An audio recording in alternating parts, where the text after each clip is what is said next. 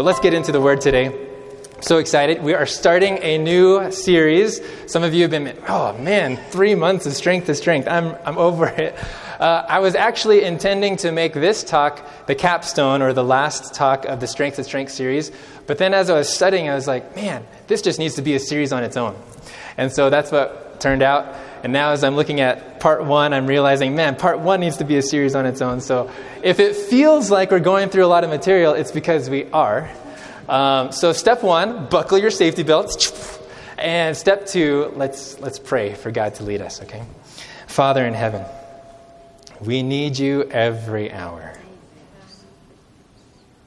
And so in this hour, we pray that you would supply our heart need.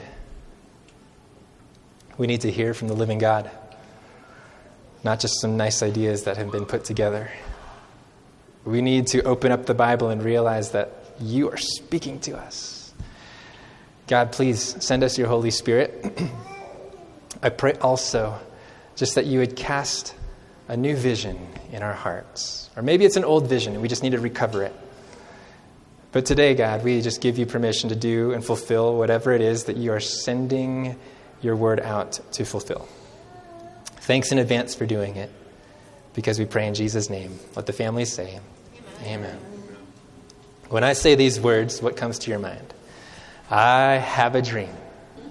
Okay. Ooh! Do you realize that it was just 3 days ago, April 4?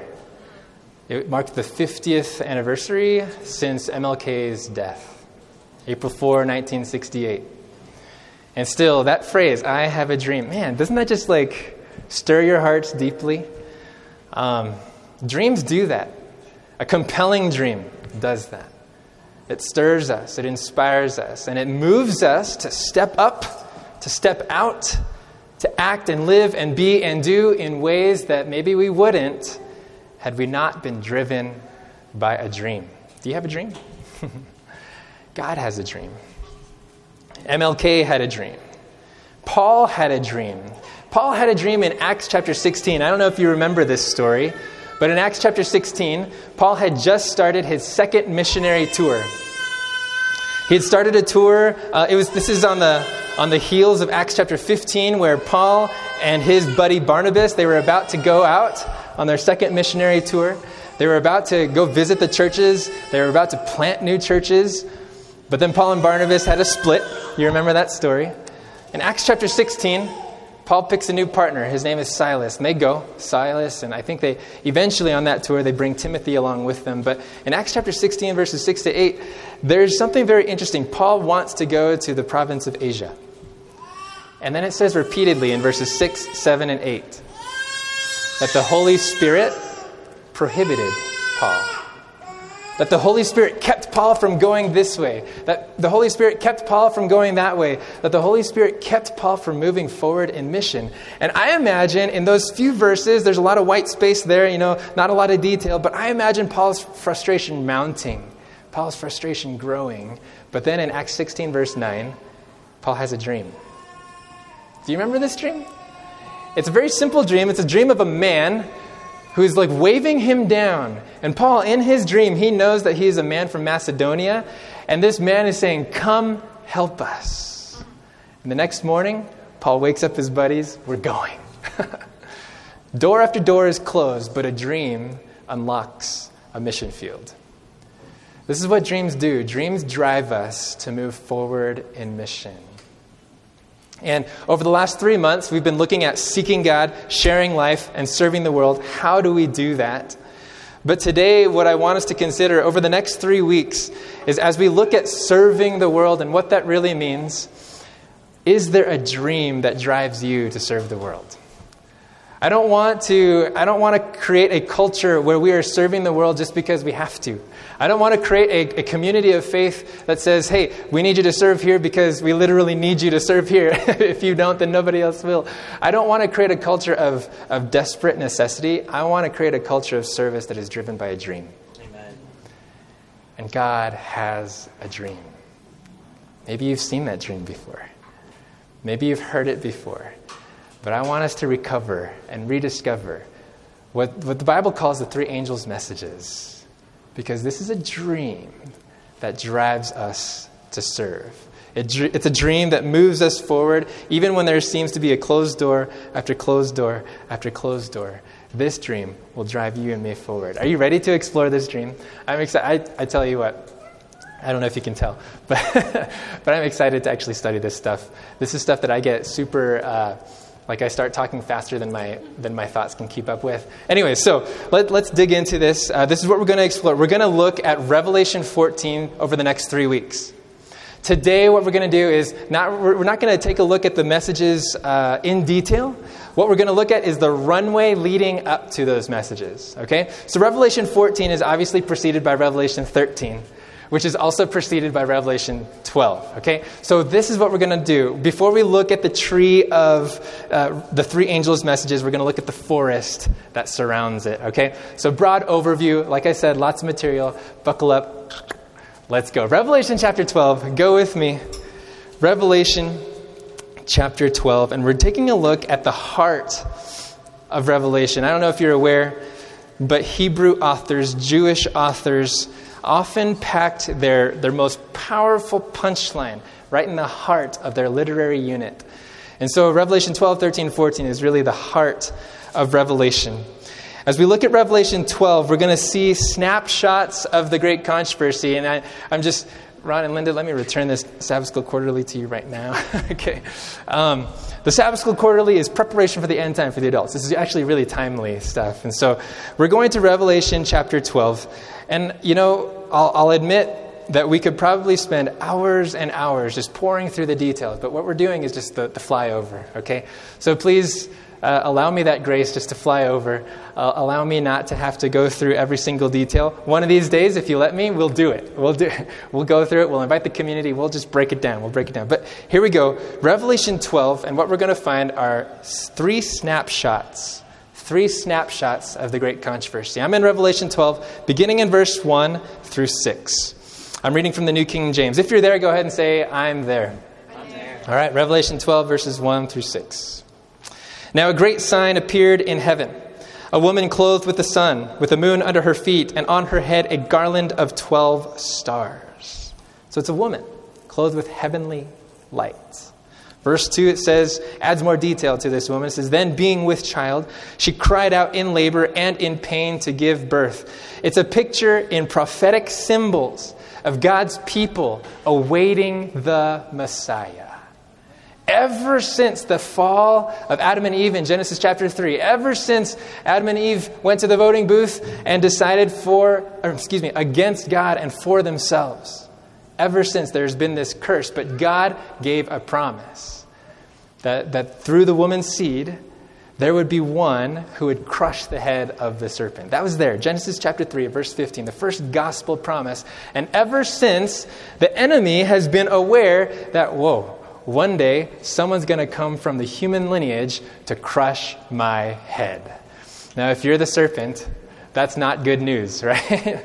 And so how does that serpent respond? In verse 3, the Bible says, another sign appeared in heaven. Behold, a great fiery red dragon, having 7 heads and 10 horns and 7 diadems on his head. According to verse 9, just kind of looking ahead, this great dragon is Satan himself. In verse 4, the Bible says, his tail drew 1/3 of the stars of heaven and threw them to the earth. And the dragon stood before the woman who was ready to give birth, to devour her child as soon as it was born. In other words, the enemy has been waiting for the promised Messiah just as much and even more so than humanity has. Satan has been waiting for the Messiah, trying to kill him. No wonder when Moses was born and there was this miraculous deliverance of a baby, no wonder Satan was trying to wipe out a generation. He knew that there was some prophecy to be fulfilled there. It's no wonder that all of these things happened all throughout, that he inspired Cain to kill Abel, that he did all these things. Why? Because he had this expectation that there would be a Messiah. This is the snapshot of the great controversy pre-Christ, okay, on earth. And then we see in verses 5 and 6 that she bore a male child. So now this is the actual arrival, the advent, the first coming of Jesus. She bore a male child who was to rule all nations with a rod of iron. And her child was caught up to God and his throne. So even though the dragon was hot in wait for the male child, Jesus was victorious over the dragon. Amen. Verse 6, and the woman fled into the wilderness where she has a place prepared by God, that they should feed her there 1,260 days. All right. So first snapshot of the great controversy is it's kind of a sweep of the Old Testament. Verses 1 through 6 is a description of the Old Testament history right there. Satan's waiting for the promised Messiah just as much as humanity is, and Satan's trying to kill him, but Jesus is victorious. Amen. That's the Old Testament in a nutshell, right? Promise made, promise fulfilled. The New Testament kicks in, and here's Jesus. He is victorious. He raises from the dead. He ascends to heaven and is caught up to God's throne. And in verse 7, because of what Jesus has done on earth, there is another warfare that is waged in heaven. Verse 7, and war broke out in heaven. Michael and his angels fought with the dragon. The dragon and his angels fought, but they did not prevail, nor was a place found for them in heaven any longer. Now, some of us may kind of look at this and say, okay, this was like pre-creation. This is when Satan was kind of kicked out of heaven for his rebellion and things like that. But in the context, this is actually happening as a result of what Jesus did on the cross. Do you realize that even after the creation of the world, Satan still had access to heaven? And the reason why we say that is because in Job, in the book Job, you see that here is God, well after the creation of humanity, and in the heavenly councils, Satan shows up. And Satan claims, hey, this is my place. Satan is asked the question, where are you coming from? And do you remember Satan's answer in Job chapter 1? He says, I came from roaming about, walking back and forth on the earth. What is he saying? I was staking claim to my territory. That's an idiom. That's a Hebrew idiom for when someone buys a territory, they're examining their place. In the book of Job, Satan is saying, look, that's my territory. And that's why God says, have you considered my servant Job? His life seems to reveal that's not completely your territory. Ooh, does your life reveal that? Does my life reveal that? I pray so. That God would be able to look on me and say, no, this is not your home, Satan. This is God's home. All right? So here, as a result of what Jesus did on the cross, Satan is formally, kind of permanently given no place in heaven. Why? Because at Calvary, it was revealed. The fullness of God's love was revealed, and the fullness of Satan's schemes were revealed. That if Satan were truly to have his way, he would end up killing God. Okay? Angels, at that point, unfallen angels had no sympathy for this fallen foe.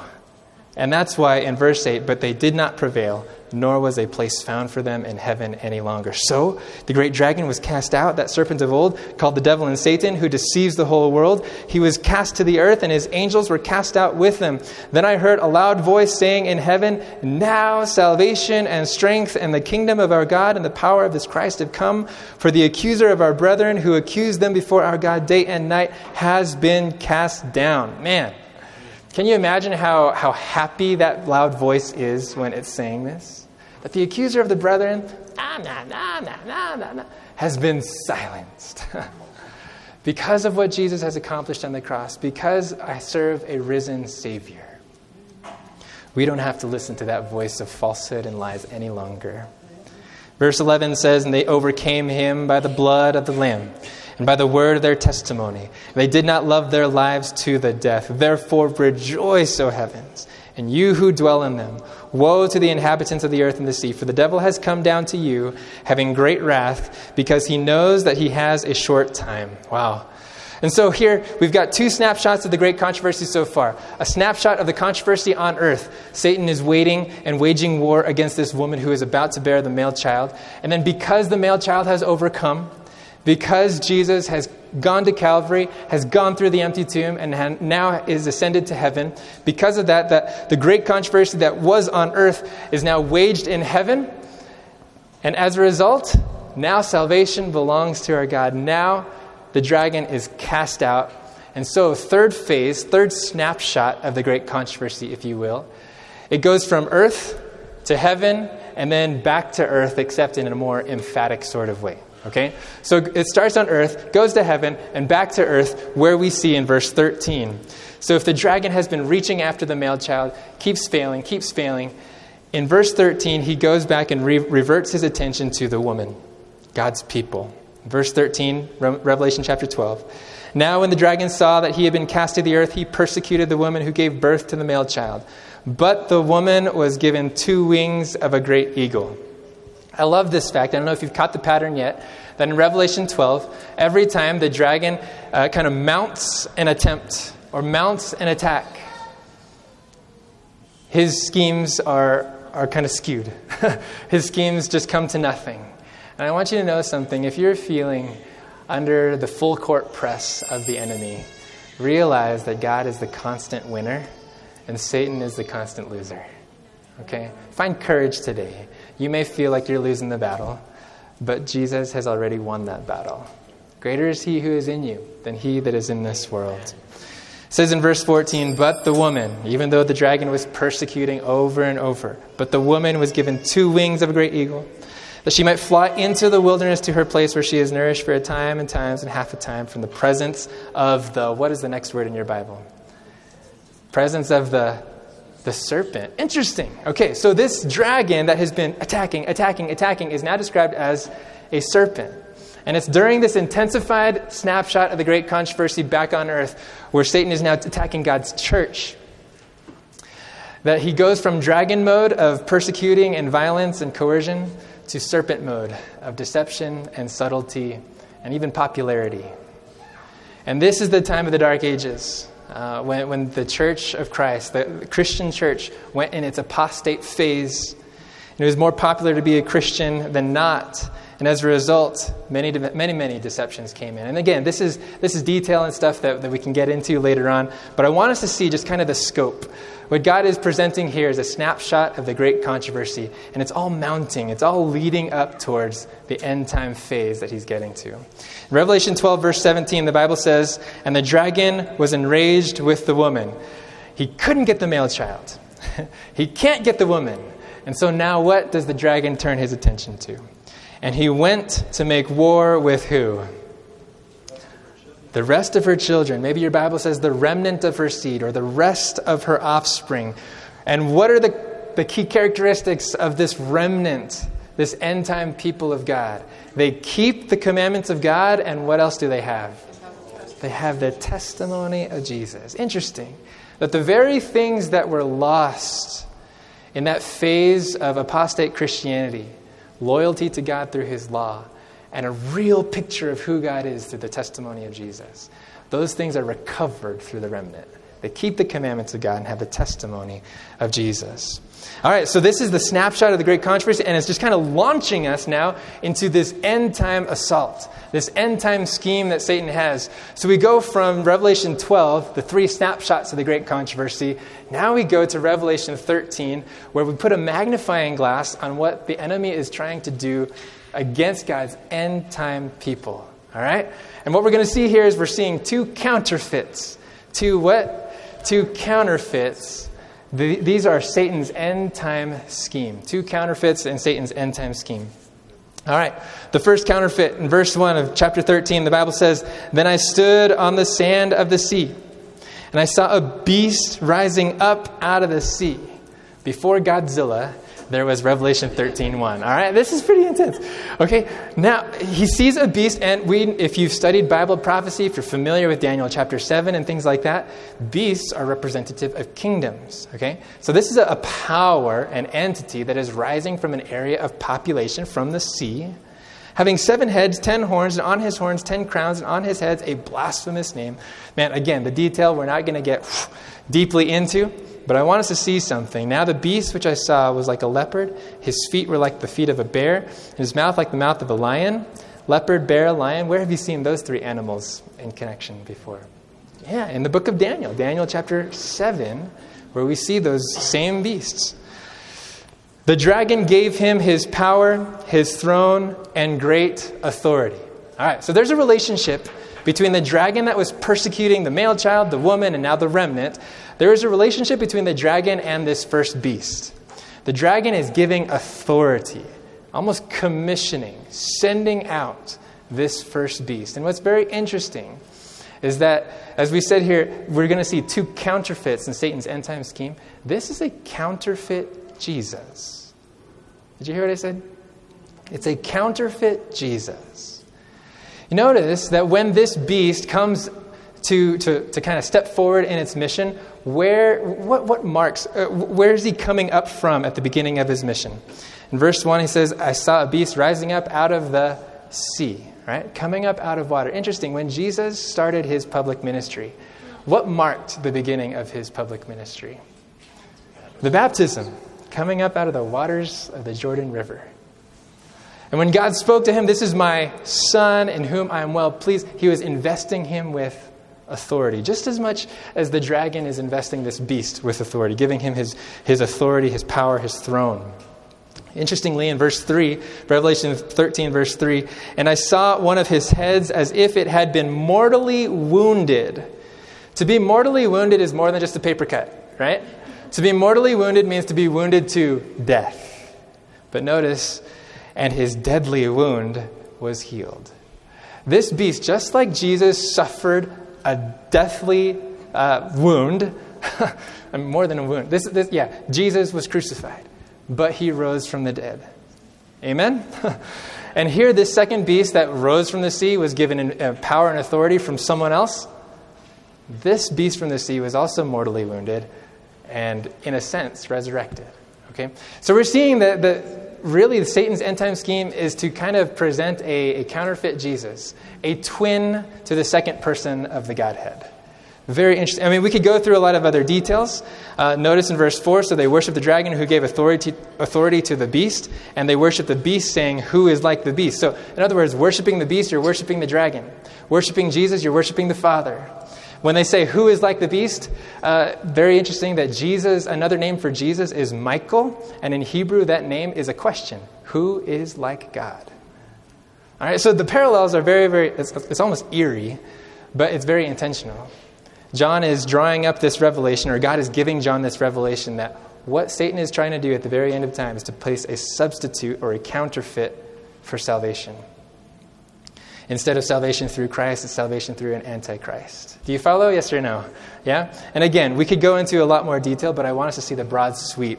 Remember, we're getting to the dream of Revelation 14, and this is all part of the runway.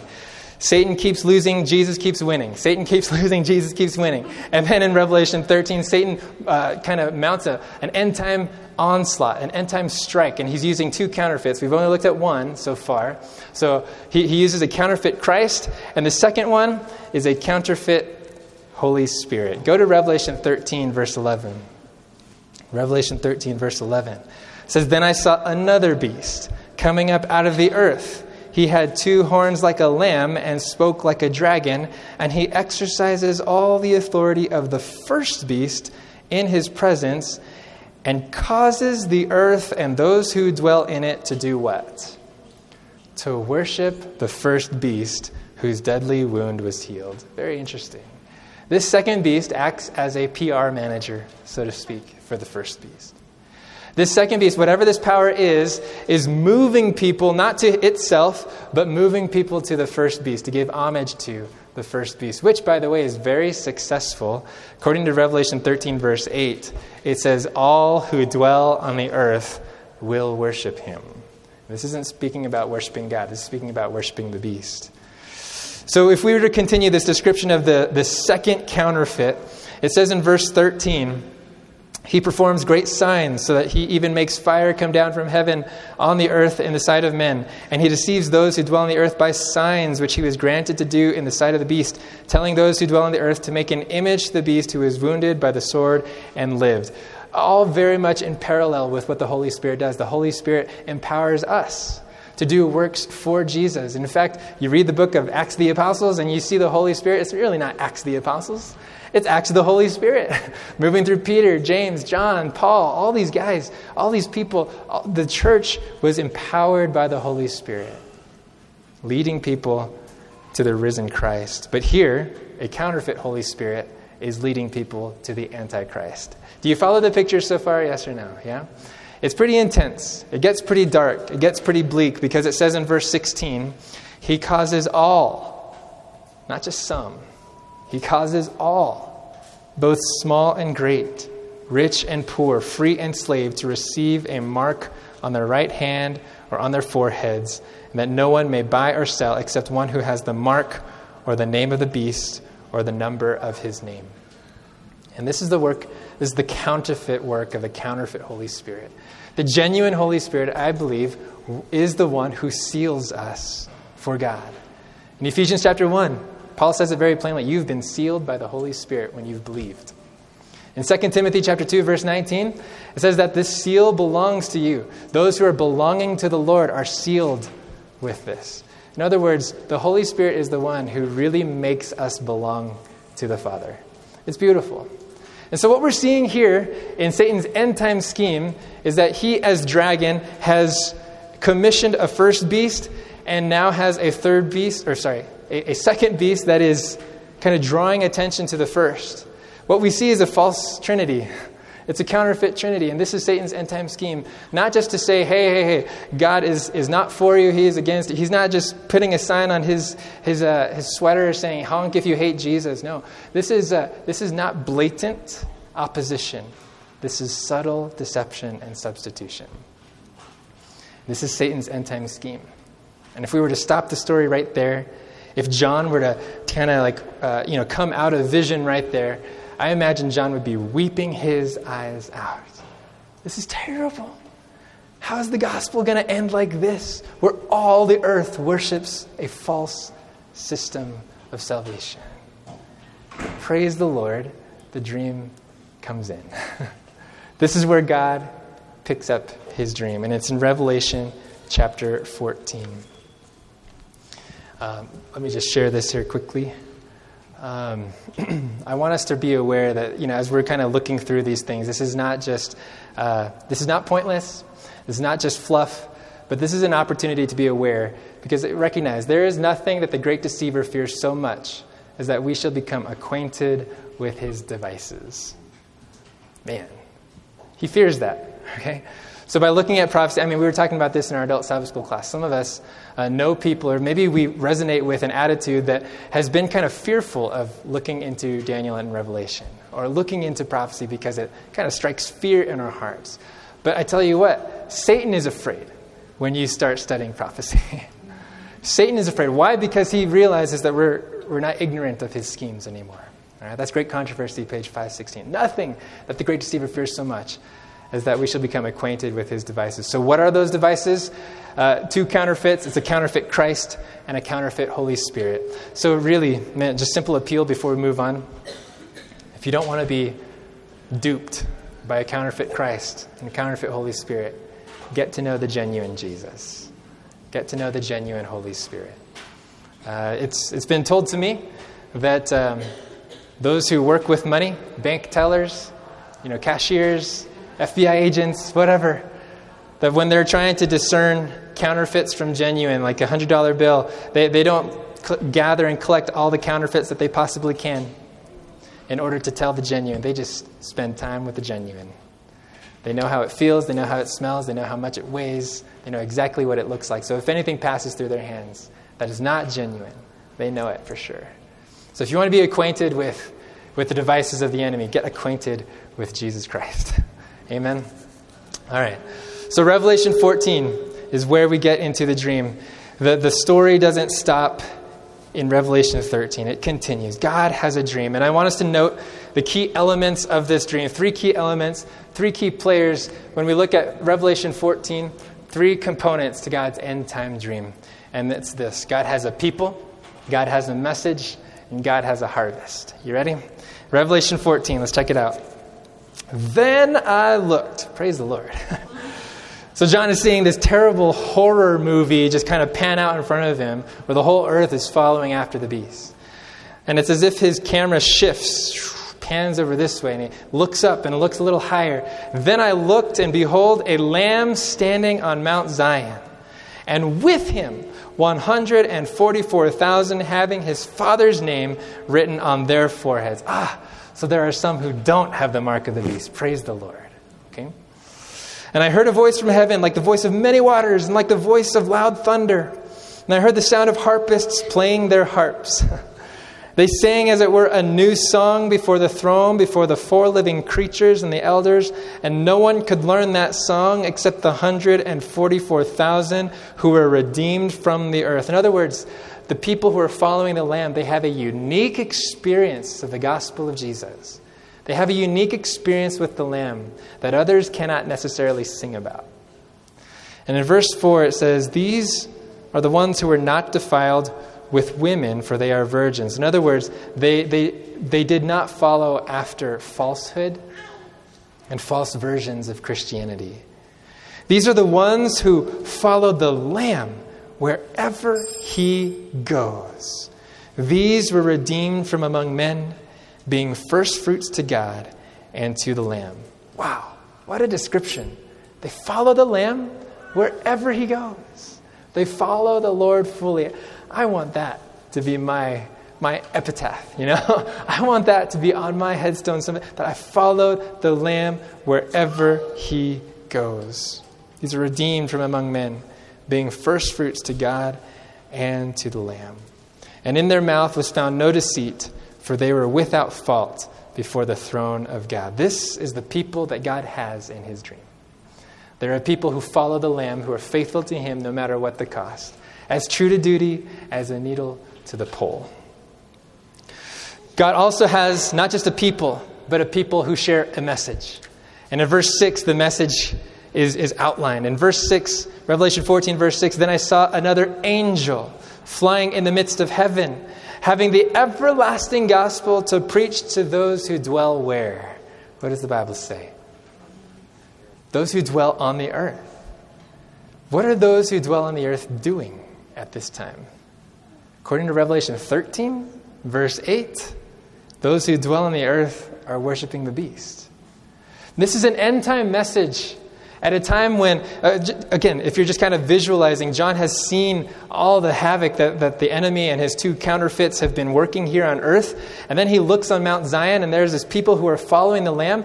And in the midst of it says there's an angel flying in the midst of heaven, kind of bridging the gap. And this angel has the everlasting gospel to preach to those who are dwelling on the earth, who have fallen sway to this false system, this substitute system of salvation. Putting self in the place of God, and this everlasting gospel is meant as a final appeal. This is the message that they can respond to. In verse 6, verse 6, it says, "Those who dwell on the earth, to every nation, tribe, tongue, and people, saying with a loud voice, 'Fear God and give glory to him, for the hour of his judgment has come, and worship him who made heaven and earth, the sea, and springs of water.'" We're going to get into detail next week when we're at the library. We're going to get into detail as to what the meaning of these messages is all about. And oh man, I'm so excited for that. But I'm not going to get into it right now. But know that this is an everlasting gospel whose intended target audience is those who have fallen sway to the Antichrist. Those who have let a substitute Jesus rule in their hearts. They need to hear the everlasting gospel. I say they as if it's separate from me. But we need to hear the everlasting gospel. We do. This gospel continues in verse 8. The second angel follows, saying, "Babylon is fallen, that great city, because she has made all nations drink of the wine of the wrath of her fornication." We're going to get into all of this next week. Then a third angel followed them, saying with a loud voice, "If anyone worships the beast in his image and receives his mark on his forehead or on his hand, he himself shall also drink of the wine of the wrath of God, which is poured out full strength into the cup of his indignation." What? This is the everlasting gospel? I thought this was the everlasting gospel. Come on. This is not good news. Next week, we're going to take a look at it, break it down. We're going to see how this is all the everlasting gospel. It's so beautiful. But the point is this. These 3 messages is sent from heaven. They are sent from heaven to a world that is in desperate need of a Savior. God has a people. God has a message. And as a result of this message, in verse 14, the next phase of John's vision, of this dream that God has. "Then I looked, and behold, a white cloud. And on the cloud sat one like the Son of Man, having on his head a golden crown, and in his hand a sharp sickle." So who are we looking at? Who are we looking at in this verse? We're looking at Jesus. Yeah. And he is described as a farmer. We're looking at Jesus, the King of Kings, sitting on a throne, but we're looking at him as a farmer. He has a golden crown on his head, but in his hand he has a what? A sharp sickle. Sickles are used for harvesting. And in verse 15, another angel came out of the temple, crying with a loud voice to him who sat on the cloud, "Thrust in your sickle and reap, for the time has come for you to reap. For the harvest of the earth is," what's the next word in your Bible? Ripe. The harvest of the earth is ripe. Question. Prior to verse 15, is the harvest ripe, yes or no? No. The time for ripeness is right then. Right then. In other words, everything leading up to verse 15 is producing a ripe harvest. Do you follow that? Yes or no? Yeah? So when we look at this dream, as we're seeking to recover, what is the dream that causes us to serve the world? It's a dream of three angels. It's a dream that God has of a people who share a message, who ripen the harvest for his soon return. Hold on. I don't know if I'm saying this compellingly or clearly. God has a dream of a people who share a message that results in a harvest that's ready for the second coming. In other words, whatever the three angels' messages mean, we'll take a look at it next week, okay? But whatever those three angels' messages mean, their effect is that they are essentially a catalyst to producing a ripe harvest that prepares the way for the second coming. Are the three angels' messages important, yes or no? Yeah, because if we were to remove that, there would be no fertilizer for the harvest. Do you follow? There would be no harvest without those messages. Were we to remove the people who share that message, there would be no harvest. Friends, I want to see the harvest. I want to be part of that harvest. I want to see the fulfillment of God saying, "Lo, this is my God, whom we have waited for." I want to experience that. I know I talked about my headstone and capstone, whatever. No. I want to be there when I see it happen. I don't want to have to pop out of some 6 foot of soil to get there. No, I want to see Jesus coming for me. How does that happen? Apparently, it's through a people who have a message that ripen the harvest. So whatever these three angels' messages are, they are the catalyst and fertilizer for this soon-to-be ripened harvest. So here's the key takeaway. The dream that God has is a dream that drives us forward in mission. This dream is supposed to allow you and I to kind of put our service, our ministry, into perspective. I don't know, maybe you get caught in the routine of what it is that you do for people or for your church or for your neighbors or for your family. I want to give you permission today to recast your daily routine, your ministry to your family, your ministry at church, your ministry to the community, your conversations with your neighbors, that program that you're planning, whatever it is that you are putting yourself in and pouring yourself into ministry. I want to give you permission today to recast it in Revelation 14 terms and say, whoa, what I am doing is part of proclaiming a message that prepares a harvest for Jesus' soon return. You may think that that little thing that you're working on, the thing that's stressing you out, may not have much ripple effect for eternity. But it's sharing a message that produces a harvest that prepares for the soon coming of Jesus. When you get up in the morning and take care of household duties for your little ones, mothers, fathers, I want you to know that through your loving acts, you're proclaiming a message that prepares a harvest that paves the way for Jesus' soon return. As you're planning week after week that Sabbath school class, as you're preparing for kids' crafts and things like that, you're proclaiming a message that produces a harvest that prepares the way for Jesus to return. As you're wondering whether you should talk to that neighbor, or as you're kind of engaging conversation with the coworker, or as you just kneel to pray once again for that family member who seems so hardened up, what you're doing, your simple efforts, are sharing a message that produces a harvest that prepares the way for the soon return of Jesus. You may think it's insignificant, but God has a dream. You may feel like doors have closed, But God has a dream. And let that dream compel you. Say, okay, what I am up to today, what I am up to this week, what I am up to with my church, what I am up to with my ministry partner, what I am up to here and there, in the workplace, in the household, in the classroom, you're proclaiming a message that prepares a harvest, that paves the way for Jesus' soon return. Do I need to repeat myself again? Okay. And that's a simple appeal. Will you see your ministry in terms that God sees it? It's not just some little thing. You're doing something that God has prophesied about. You're doing something that God has prophesied about. So, appeal today. Consecrate your hearts to this one who is the constant winner. Satan is the constant loser. I don't know what kinds of doubts he's been planting in your minds. But earlier this week, there's a promise that Jesus had to remind me of. 1 Corinthians 15:58. Therefore be steadfast, immovable, always abounding in the work of the Lord, knowing that your work in the Lord is not in vain. If you feel like your work in the Lord is in vain, if you feel like you haven't even gotten to put your hand to the plow, like, wait, I want to put my hand to work in a way. There is a work that you are doing, that you can do, that is not in vain in the Lord. And I hope that this quick survey, this look at this I would say it's a sneak peek. We haven't even gotten past the tip of the iceberg. Okay? But I hope that you'd be able to connect the dots and recast your service for God in light of his dream. Are you in? God has a dream. God has a dream. And I want us to rediscover that today. Let's pray together. Father in heaven, Lord, I don't know why it is that you would look to us. I mean, obviously, angels are much better messengers than we are.